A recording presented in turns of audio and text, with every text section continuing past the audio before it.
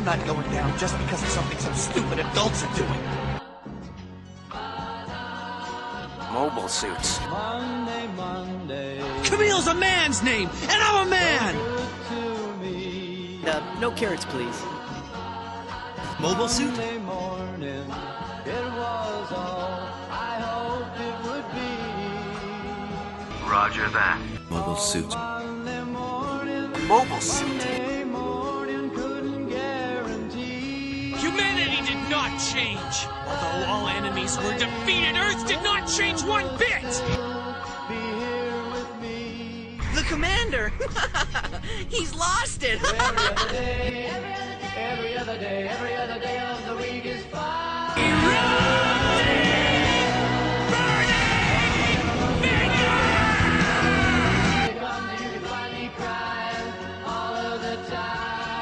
Not gonna live! And I'll marry Ina! Mobile suits. Monday morning. You're a soldier here, aren't you? If you want to be more than just a grunt, you better learn to see the whole picture. Yes, sir. By Monday morning, I'm the enemy, you idiot! morning couldn't guarantee. Miss Matilda!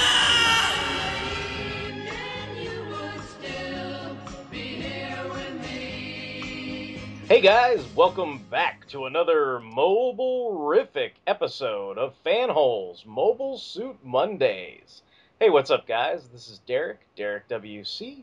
I'm going to be one of your hosts tonight, and I am joined by two of my fellow Gundam enthusiasts. Why don't you guys give a shout out and let everybody know who's here tonight? Hey, it's Mike, and I've got no arms or legs. Hey, this is Justin, and I've still got all my parts. Alright, so in case you haven't figured out by those cryptic hints, we are here to discuss the third episode of the ONA original net animation Mobile Suit Gundam Thunderbolt.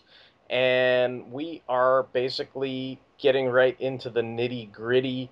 In the opening scene, we've got all the kid gun cannon guys and balls that are arriving on the Federation ship. And Captain Claudia is all strung out on narcotics. And we've got E.O. Fleming, and he's talking to his bud Cornelius, and they're basically kind of noticing that all these reinforcements that they've shipped them, they're basically all kids. And the kids quickly salute his Gundam because he's going to end up being their commander. E.O. will be. And then E.O. comes in and finds Claudia passed out, you know, because she's been strung out and you know, hopped up and everything like that. And he basically, like, slaps the fuck out of her to wake her up. And then Claudia references E.O.'s father's suicide. She's cracking under the strain of pressure. Like, she can't handle sending off little kids to war. And so the way she's dealing with it is just to, you know, basically give in to, you know, temptation and kind of, you know, get hopped up on all these narcotics and everything to sort of dull the emotional turmoil and pain that she's dealing with. Meanwhile, we're cutting to Daryl Lorenz, and he's there celebrating with his crew, but it's kind of like an awkward scene because at this point, as Mike has hinted, Daryl has no arms and he has no legs. He's basically, you know, if you're thinking about Captain Hook and, you know, a pirate that's a peg leg pirate, basically he is an all-purpose peg leg pirate, I guess. Like, he's got peg legs on all of his limbs, and so there's this kind of awkward moment where some of his buddies, you know, they're tossing him a bottle of beer in the celebration, and then he basically cannot catch it, you know, because he's got all prosthetic arms and legs. And so there's this kind of sequence. It's interesting because I was trying to compare it to the manga, and it seems pretty faithful, but I think that in terms of how they go about amputating him, there's, you know, slight differences, because I think in this sequence he actually still has some limbs when they're celebrating, and then it's kind of like that celebration that we're seeing here is his last happy moment before he goes in to get amputated on purpose. Whereas in this sequence, like in the anime, it's post-operation, and they're sort of celebrating it after the operation, and so it makes it even more kind of awkward. What did you guys think of when you were watching like that sequence? Because I know we talked in great detail about kind of how horrific the sequence was last episode, where he actually gets amputated on purpose, to sort of fuel the war effort and everything. I was surprised that he was so like gung ho and happy. Like I expected him to be kind of like like you would expect someone that went through that to be like down and depressed and like everything. But like he seemed genuinely happy like there with his buddies, even though like he had trouble like grasping the bottle of beer. He was like, no, it's no problem. Like I got it. Even though like his comrade like he you could tell that he felt bad about it, and like you said, it was awkward, but I was like it just surprised me. Like I didn't think he would be, happy whether or not he's putting on a good front for his comrades or not. Like I expected him to be like inconsolable. Yeah, I agree with you. I mean, I think there's a definite positive outlook that he always seems to bring to the forefront. I mean, I would even speculate that it's not a front, because anybody who went through that, I mean, maybe it is, but it just seemed like he seems to be eternally optimistic. Like he's still got a wellspring of optimism even after all this. So you're like, oh well, this guy's got to be an optimist, because most people would have caved in and given up, or at least had bouts of misery. I like that. I like that they promoted him, like, and he was like all like happy, like he was like, I'm special. Well, he did get a two rank promotion basically Yeah. because of that. So yeah, I guess there's something to be said for that, and in some sense, I mean, at least.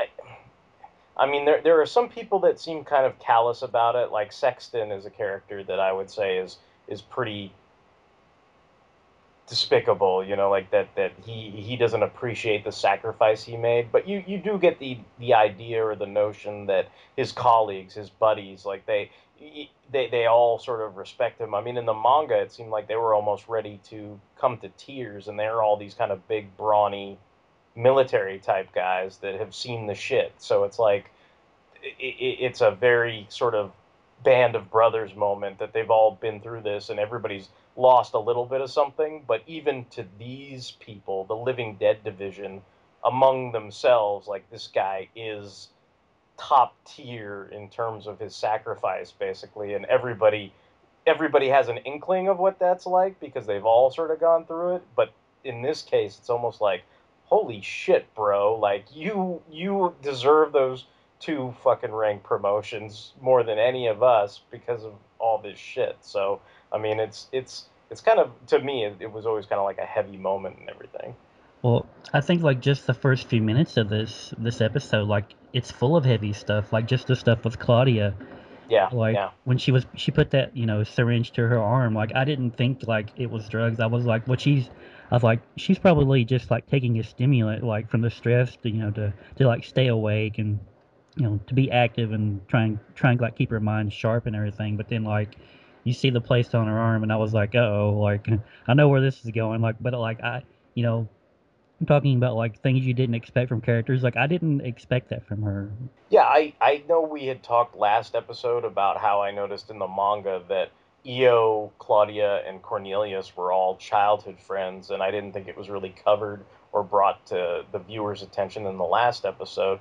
But basically, after Io kind of smacks the crap out of her, there's a sequence where Cornelius is visiting Claudia in the med bay, and then it at this point you kind of get the idea now in the anime that they were all childhood friends and everything, and there's like a flying contest with basically, I guess in terms of the Gundam universe, like old school aircraft or whatever, and there's even this moment where Cornelius sort of is talking to Claudia and telling him he kind of pities Io because he thinks Io only feels alive in times like this, in times of struggle and war and everything.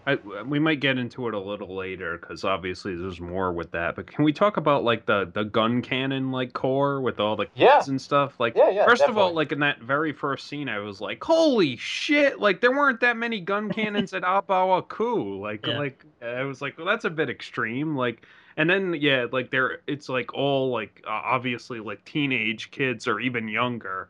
I don't know. I was a little like this series is a bit darker, but I was a little, maybe that was a little like too far. Like I was like You know what's weird? Like, if you felt uncomfortable by this, like, just so the listeners can understand, like, there's a montage basically that happens, and there's kind of like this song, and I wish I knew what the title of the song was, because I'm sure, this sounds stupid to say, but I'm sure it's a real song. Like, I'm sure it's an actual song rather than something they constructed or crafted just for this net animation basically. But it sounds like something that would like belong in the Big Chill, like where it's like, they're playing like, Jeremiah was a bullfrog or some shit like that in the background. Basically it's kind of like this not quite jazzy but kind of, that kind of tone, I guess, basically. And there's this montage, and you've got Daryl's men saluting him, but he can't really salute them because he's got no fucking hand to salute with.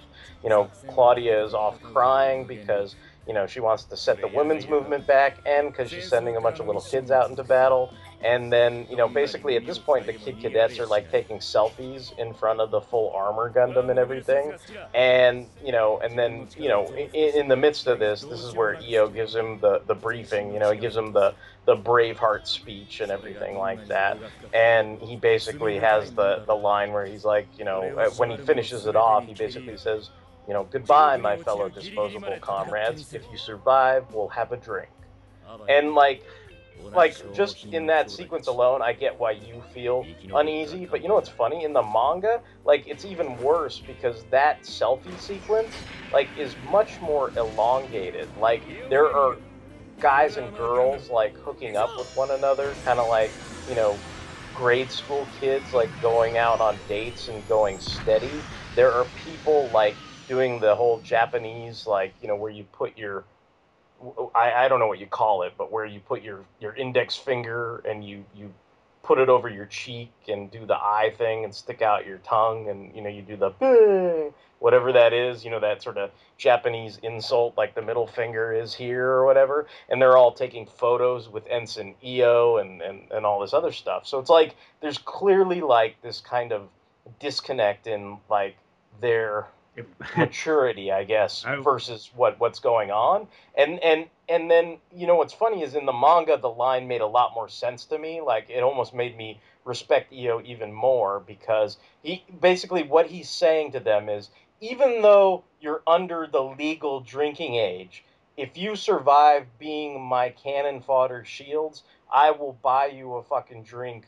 Legality be damned, you will have a drink with me, basically. And I was just kind of like, okay, well, like, that's kind of like, I understand why that's heavy, but for me it seemed even heavier in the manga. if there wasn't like that underlying, like, sense of darkness and like wrongness about it, like, I'd almost laugh and I'd be like, haha, you stupid selfie taking millennials, like, you're all gonna die. Like, but yeah, like, once you know what happens to them, it's kind of like you're like, wow. Like, but I just wanted to, like, not only all the gun cannons and stuff, but I'm like, I was kind of like, where did the more Brotherhood find all these kids? And like, why couldn't the Federation, like, if the Federation is this like hard up for troops, like, I don't know, it just seemed odd to me. But I don't know, what do you guys like think about that? Like, what, are they this hard up for troops in this sector that they have to like expend all these like kids and stuff? But Well, they seem to be trying to rationalize it by the idea that I know it doesn't necessarily tie into strict continuity with the original series, but if you look at the protagonists in the original series, going back to the discussion we had about, young characters being the protagonist, I mean, you'd argue that these kids, conceivably most of them or some of them, are the same age as Amuro. And I think the idea being that if Amuro becomes a new type, if these kids of a certain age have the potential to become a new type, let's stick those kids in battle sooner, because the potential is they might, I mean, it's that ridiculous movie studio mentality where it's like, oh, this one dark film made $1 billion, let's make them all dark. Like, kind of like thing where it's like, oh, one kid, became an awesome ace new type pilot. Well, let's send 40 fucking kids with balls and gun cannons. So what you're saying out is to battle. this whole thing was a Larry idea? Yes, they're the Larrys of the Federation, the Larry, generals that like kind of live in their ivory tower that aren't actually going into battle, where they're like, hey, I know what the solution is. Like, let's get 40 of the kids, and five of them are bound to be new types. Like that. I mean, to me, that seemed to be what they were saying, at least that I got from either the dialogue or having sort of read the corresponding manga. Like that seemed to be That yeah, the rationalization that for it. makes sense. It's just like it's heavy. It's like you said, it's heavy. It's Yeah, like the yeah. like the implications of it are really like almost too heavy almost. Well, I think that's why. I mean, I don't know how you guys feel about it, but I think I kind of respect EO because of it, because he makes no bones about it. He's not trying to pretend. He's not necessarily trying to be super buddies with all these kids that are going to end up being cannon fodder, because he knows the majority of them are going to go out and get killed, but he still sort of respects what they're doing and what's being done, even if they don't understand the vast undertaking that they're being subjected to. I think that's like the difference between EO and Daryl. It's like EO, like he makes no bones about it. He's like a realist. He's like, all right, here's what happened. Here's what's gonna happen. Like you're gonna go out there and like some of you are gonna die, but if you get back, it'll be cool because we'll have a drink. Whereas I think if Daryl was faced with the same situation, like he would probably try and be like positive and be like, like it's gonna be okay. Like you just get out there and do your best, and like that. Am I childish? Like, the other thing I wanted to bring up was every time they call the full armor Gundam, it's like they abbreviate it, so it makes me laugh. Oh, you mean it's like Because yeah, I like when get I'm reading the subtitle, it's like we will launch out in the fag, and we will totally destroy it. you. I'm kind of like, I don't know why. I guess I'm childish, but like that still makes me laugh. I'm like that's something like that. Back in the old days, they would have to Toonami or Funimation that shit up or something. I don't know, but yeah, that's something that I made me crack up. But I guess it's just because I'm childish or whatever. But back to the actual episode, we do go back to Dr. Carla, and she's, of course, setting up Daryl in his own Zaku suit. And then she basically kind of explains to him how her service to Zeon will pardon her father, who was considered a deserter. And, like, I kind of felt like, I don't know, like, you're talking about, like, heavy stuff, and, like, I guess, it depends on the eye of the beholder, but there's a flashback sequence to her holding her father's hand, but her father's hand is also an amputated hand. Obviously he was in battle, and at some point now he's got this sort of, I know what you did last summer hook-like prosthesis on his left hand, and she's basically holding that prosthesis in her hand and everything, like she's holding her father's hand. But I couldn't help but think like maybe there's some kind of weird Electra complex stuff going on here, because like her father had like a metal hand, and now she's like getting with all these dudes that are in the Living Dead division that like have like metal parts and stuff, and like it's kind of like she lost the one guy that she was super hung up on and having some kind of you know at the very least a super physical relationship with, if not an emotional one. And then now she's sort of, having this relationship with Daryl and everything. And at this point too, it's this is the moment where what Justin was talking about really registered with me, because for everything Daryl's been through, like he kind of continues to look into her eyes, and he's got these kind of wide-eyed puppy dog eyes, and he's like sort of irrationally positive to me, because it's like, don't worry, Carla, like we'll focus on a miracle. And it's kind of like, a miracle? Are you fucking serious? Like, okay.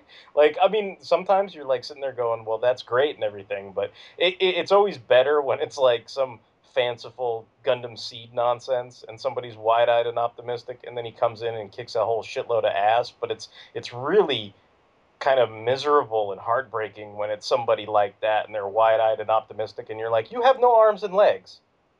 Like, you have no arms and legs. Like, so I don't know. But feel free to discuss amongst yourselves, or what you think about that, because yeah, this is kind of heavy. I thought that scene was kind of sweet and like I I don't like I feel like I don't know. I guess we'll get into it when we talk about the next episode. But like, I wasn't sure if they were like doing like they were like trying to push a relationship between the two of them, or they already saying they already are in one, or what. Like I feel like they were, I don't know, like either it seems like they were friends, but I don't know if they were like together. I don't know. It's kind of weird. Like next episode makes it a little more muddled, but Yeah, I mean, I guess I sort of picked up on some hints of that, but I didn't think that there. I mean, you start to wonder exactly what can, just like that sequence with him and his buddies are awkward. You imagine at least at this point, a physical kind of relationship must be ludicrously awkward. But then again, like you start to wonder about, her relationship with her own father, and maybe it, probably sounds horrible to say, but maybe she's got a thing for guys like her father, that actually, have some, amputated parts, or something like that. I don't know. Like it's like I don't know. Like her character, like I understand what she's doing, but in terms of like she's trying to save her father and that's why she's doing this, but in terms of what some of these characters do to sort of get through the war, like I guess I don't really understand it. Like in terms of like why would you sleep with a guy in the Living Dead division? Like why would you amputate a guy's, all his arms and legs, and then still try to have like some kind of relationship, like a relationship with the guy, like I mean, it's like one of those things where you're like, what kind of like, I guess my pragmatic attitude about, like a bad guy busting out, Ultraman Belial or whatever, and me always complaining, like, what did you expect was going to happen when you bust out the big bad from the prison? You thought he was going to team up with you and not blow you away like he wants to blow away everybody else? It's like, kind of like, what do you think is going to happen if you try to foster a relationship with the guy whose arms and legs you amputated? Like, can you just see them, like, at home on a couch, and Daryl being, like, positive and wide-eyed and, like, bring me some soup, honey. Okay, great. Like, it's, I don't know. It seems really kind of weird. you're just not a romantic, Derek. I think I am. I just think it seems incredibly strange. But I didn't think there was any kind of like romantic hints in this episode. Like I haven't seen the next one, but as for like their motives, like what they expect versus reality, like I don't know, like I think it kind of goes to more of that like Buffy season 6 kind of thing where you have all these characters in a bad situation and they're just they're whoever they can find something good and tangible to hold on to and like make them feel something other than like the war that's crushing down on them, like that's probably like what they're going to take. yeah, just a way to escape their Yeah. ongoing misery, basically, like any kind of pleasure or passion or happy kind of things. Yeah, that makes sense. I mean, at this point, basically, like, she's got them all suited up, and Daryl Lawrence, launches out, and at this point, I guess this is kind of what Mike was getting at, the ultimate fate of all the millennial gun cannon kitty pilots or whatever. But I mean, essentially, the Xeon pretty much mow down all these NFG kid pilots, basically. Like they're all getting massacred, and of course they don't really have a lot of cohesion. They're all kind of confused and everything. The minute the first guy gets nailed, everybody like loses their shit. They don't really maintain formation. They're kind of going off half cocked and everything like that. And then there is that one guy, the eye patch guy that kind of looks like Nick Fury. And to be perfectly honest, I'm not sure what his name is or anything, but what stood out to me was he's, fighting in the middle of the battle, and then he says like, I guess I won't have any more Granny's apple tart. I haven't had that apple tart in a while.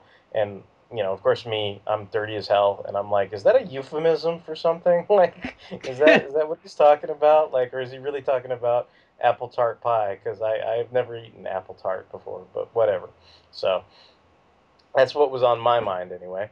And in the meantime, you've got Sexton, who I think is basically like the Paul Reiser of this whole series. Like he's kind of like a douchebag, and he's basically like, he's trying to convince Carla to flee with him because he knows, like, obviously the Federation are coming down on all these, Xeon ships and then trying to take back the territory and everything.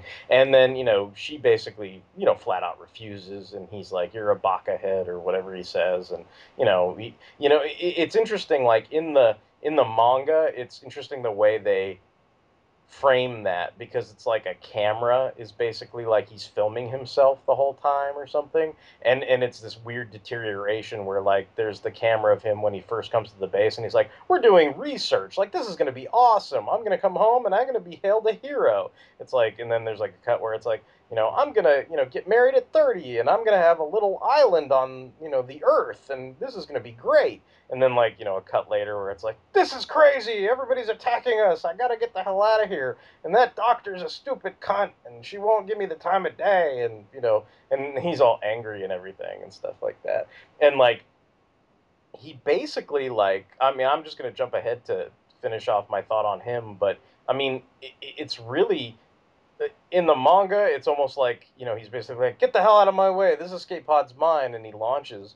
But like in the anime, it's even worse, because it's like almost like he pretends to be a doctor for a minute. It's like, "Let me look at that guy," and then he like totally like gyps the guy out of his escape pod and launches in it himself. And I'm just like, Jesus Christ, like, that's kind of, I mean, if he's one of those guys, I mean, they obviously must have broken their Hippocratic oath a long time ago if they're experimenting on all these Living Dead division pilots. But that's one of those things where you're like, that's just beyond the pale, dude. Like, you're scum. Like, you're a scumbag. Maybe he was one of the escape pods that EO shot down when the full we armor we can only hope, Yeah. right? Were you guys like I don't know. Well, I guess we'll keep going. I guess we haven't reached that point yet in the summary, but keep going. Yeah. Well, I guess I was just going to go back to Carla, basically, because the main reason why she stays around is because, she wants revenge. Revenge! And she mans a gun turret, and, basically when she sees the Gundam, zoom past her, she basically unleashes all her ammo and fury on him and everything like that. And what's kind of interesting is, again, maybe that is a fleeting moment of, I don't want to say happiness, but like a fleeting moment of fulfillment for her. It's like, "Oh, now I'm shooting at this person who killed my dead lover, and now I feel better about myself."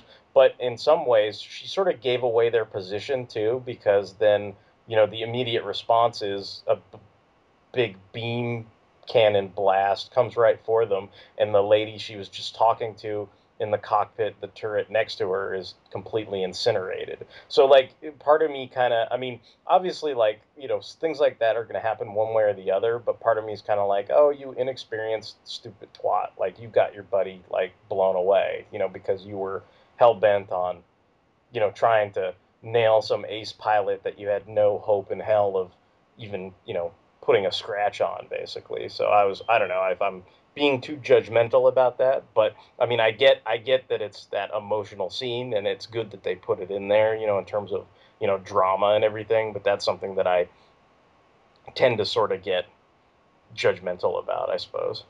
Yeah, that makes sense. I mean, it's not like she could even do any damage to him from that distance either. I mean, Yeah. it's like it just seemed like machine guns, and like he just fires one beam shot back and scores a kill. So Right. It, Yeah. I mean, that was kind of my thought. in my mind, it's kind of like, Vader kills Obi-Wan, and like Luke's immediate reaction is to start shooting at Vader, even though like he has no like possible hope of like taking out Vader with a laser bolt or anything. Like in my head, it's the same situation. Like, she's just overcome with emotion, and like she's had to deal with all these things of like taking limbs from these people, and you know, obviously getting attached to Daryl and some of the others. Like she just kind of like she needed the release basically, and I think it was good for her.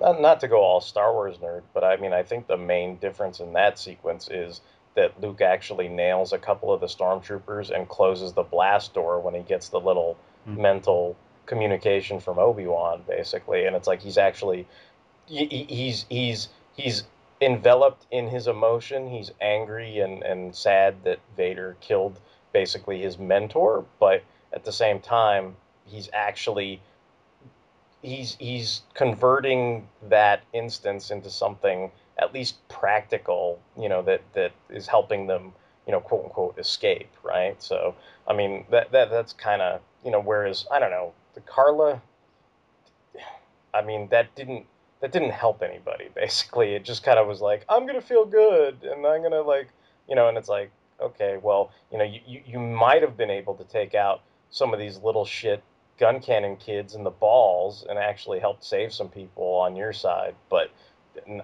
having a sort of vendetta against somebody who's way out of your league like that and is like that wasn't gonna, I mean, that's like full on, like if Luke just like threw away his blaster, ran through the blast doors and jumped through them, and then tried to fight Vader himself, and then meanwhile, like Leia and Han don't want to leave because of it, and then the stormtroopers take them all and murder them all, and then that's the end of the fucking movie. You know what I mean? Like that's what I felt like when her friend got the cockpit blasted away. I'm like, what a waste! Like, I was like, oh, the Millennium Falcon should have gotten away. Like, what a waste! Now they're all dead.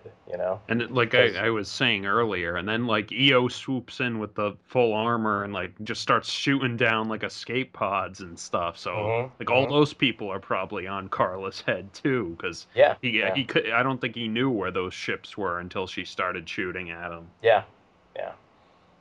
I mean, EO, like, and Daryl too. I mean, I don't know if this is something you wanted to talk about as well, Mike, but I mean, basically, they're both pulling their own, Red Comet or Johnny Ryden or whatever you want to say, because they're taking out multiple ships left and right with their mobile suits and everything, and just blowing entire crews away and stuff. So, I mean, there's all that kind of stuff going on, while Sexton is being a jerk face and stealing like wounded people's escape pods and all that kind of stuff. And Claudia, I guess we should bring this up, but at this point, Claudia's flagship is all messed up, and she's actually trying to save that guy Graham, who basically can't stand her because she's, to him, a Federation elite, and he again can't stand her, and he ends up pulling out a pistol and like shooting her in the gut, and then now Captain Claudia's dead and gets sucked out into space. And I mean, even Cornelius has like this weird, I don't know if it's a new type flash or whatever, but he kind of, when he's on one of these refugee ships that are getting blasted away with all these wounded and all this kind of these blood clots that are floating through the vacuum of space because there's minimal gravity and everything, he's kind of looking around realizing, where's Claudia? Like, she must be dead. And I guess basically, I mean, that kind of brings us to the end of the episode where, EO's sitting out there knowing there's still a final battle to come, and it's basically EO and Daryl fighting for all the marbles. And then at the end, I need to bring this up because it's the worst fucking English song you've ever heard in your fucking life. Did you guys listen to that song? A little bit, yeah. No. Yeah. No. You gotta go back and it's so bad. It's like basically it's like, when I love you, finally I ram your baby, and it's like, what? I don't know. It's crazy. It's a crazy song. So, but I mean, do you guys have like specific thoughts? Were there things that you wanted to bring up and cover in terms of the episode? And I mean, I'll just say, I enjoyed it. I continue to enjoy this show. The animation is pretty fun. It does still continue to remind me of that anime red line, the kind of thick lines and everything that are being dropped for all the different character designs. And the action is good. I mean, again, like Mike says, there is that gnawing kind of monkey on your back where you're thinking this doesn't quite fit in with the previously established universal century continuity. But I mean, kind of, if I sort of put that off to the side and try to take this as its own thing, I mean, for the most part, I've enjoyed it. Yeah, I think what I liked best about this episode is we got to see some flashbacks, and we got to see more of some of these characters past. Like, I mean, I like EO, but he doesn't come off as the most likable person. Like I said, he's a realist, and that means he's like he's gonna be like slapping people, and he's like telling them the stark truth, of like, hey, you're gonna die, like that, you can't do anything about it. I really like that flashback, and seeing those pictures of like them in a happier time like that. I really like that sequence. Yeah, it kind of humanizes them like a little bit more because I mean, Yeah.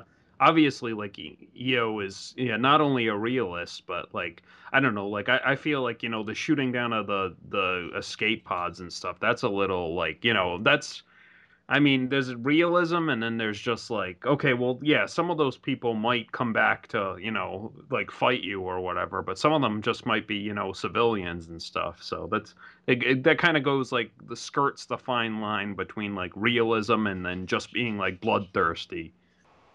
I think it's bloodthirsty to subject people to that English song at the end of the show. Eh. No, like, I agree with you. With you said, like, I mean, this show is perfectly enjoyable. It's like the animation is stunning. Like the acting's good, the music's good, but yeah, like the part of me is kind of like having trouble reconciling it with the larger like UC timeline and stuff. Like I think we said it in the previous reviews where the mobile suits seem a little overpowered for this time Yeah, yeah. period. And also, it kind of, like I said, I was like looking at those gun cannons, and I was kind of like, man, like if they had all those gun cannons like at Abawaku and stuff, like man, that would have been like a cakewalk or something. But yeah, I don't I, know. Like, I'm sort of rationalizing some of it as, Sexton supposedly had all the Living Dead division data that he was taking with him. So if one of his escape pods did indeed get shot down, like maybe, there's no way to really replicate, what Daryl's suit can do or something like that. that could be. And I don't know. I guess you could say like, what with like Graham's disgust at like, Claudia and whatever. Maybe like the Moore Brotherhood is like so rich and like influential that they can just pull resources. And obviously I think we mentioned it before, but like the Federation is like so increasingly corrupt that maybe, Yeah, yeah. the Moore Brotherhood has so much influence they can pull resources from wherever they want. Well, again, these are the same guys in retrospect that go on to be the Federation guys in F91. So I mean, they're obviously not really the most well beloved Federation officers and areas in terms of that kind of in terms of the UC storyline, basically. I mean, they go on to become guys that use kids as human shields. So is it much of a stretch that they're using kids as gun cannon human shields because they go on to use kids as human shields in F91? Like I guess there's parallels to be drawn there. Nobody's saying like, oh yeah, that's great, like and patting people on the back for it. But I mean that's it's kind of like showing like, look, this is where those guys came from. Like they were always doing stuff that maybe not even just skirted a moral gray line, but like you're suggesting, maybe it definitely crosses it in a lot of cases. Maybe one of the officers in F91 was one of the survivors of the gun cannon corps, and he's just like, this is how we did it when I was a kid. We send all the kids in first. Well, that would be a case of, I guess, the abuser continuing the pattern of abuse in that case. But there was a sequence in the manga where actually there was like one kid whose camera got taken out and he thought he was totally dead, and then when he actually like opened up his cockpit he realized like everything else was massacred but he was okay, and then he goes after like one of the snipers, and I thought that was kind of cool, like that they showed at least like one, basically the kid was kind of like, oh, I'm scared to shit, like I'm pissing my pants, but I'm not going to let anybody think I was like a coward or anything, and he basically like stops one of the Xeon snipers. And I was like, well, that's kind of, yeah, I mean, in terms of all this kind of misery and stuff, you're like, hey, that's a moderate success, which I don't think was really covered in the anime. So, Sweet. That's all I have to say. all right, any final thoughts, Justin? This is probably just me like being like Daryl, but like I hope Claudia is not really for reals dead. Like I hope she's like still out there floating in space and somehow has survived. But She's got Hero's sense of yeah, recoverability. yeah, Let's hope Claudia's like Hero Yui. She can survive shooting up and getting gunshot to the chest and getting sucked into outer space. She's wearing biker shorts under that space suit.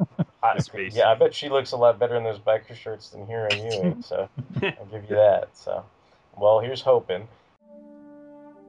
In 1977, the world changed. The film industry was transformed. The popular culture rocked. And young minds forever altered. Star Wars arrived. And nothing would ever be the same again. Though everyone wasn't affected in the same way, everyone was affected. This is my Star Wars story. My Star Wars Story, monthly at mystarwarsstory.com. So, okay, guys, well, I guess this has been our coverage of Mobile Suit Gundam Thunderbolt, Episode 3, here on Fanholes Mobile Suit Mondays. We hope you've enjoyed listening to our pontifications of the ramifications of the Universal Century War here on Fanholes Podcast. If you have any comments, questions, and or concerns, you can reach us at fanholespodcast@gmail.com. We are, of course, on the fanholespodcast.blogspot.com. We have weekly content there, and in addition to Mobile Suit Mondays, we have our other spin-off shows like Sentai Saturdays, Toku Thursdays, and Transformers Tuesdays, and of course the Fanholes proper podcast. So if you enjoyed listening to this, we hope you enjoy or will endeavor to check out some of our other programming. And until the next time, this is going to be Derek WC, signing off. It's Mike Thunderwing. This is Justin. Finally, I am your baby.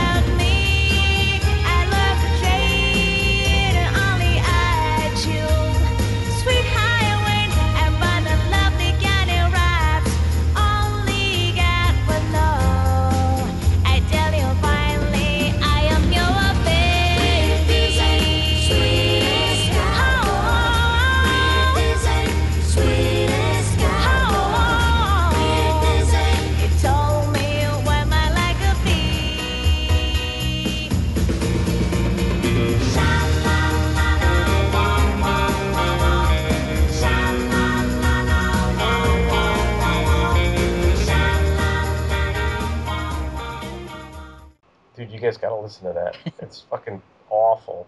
I'm gonna play it right now. I'm gonna find it. No, it's probably not even on YouTube. I wonder if I have the... I was gonna say, I don't know if the score's out yet, but yeah. No, let me... I'm pulling up the video right now, and we're listening to this live, because I need you to... This is gonna be the outtake or something. Cause you're like Plinkett or something. You're like, I need you to listen to this. You gotta listen to this. It's so bad. You can hear it now? Yeah.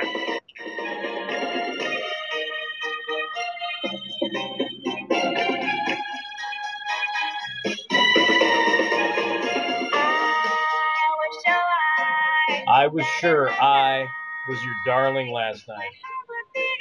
My heart was beating flirty. You looked so nervous at the party. Free for me to barge in. Turn the rhythm on and can you rock? Sweetheart, when? Question mark? Only Goodfellow. Finally, I am your baby. See, this is horrible.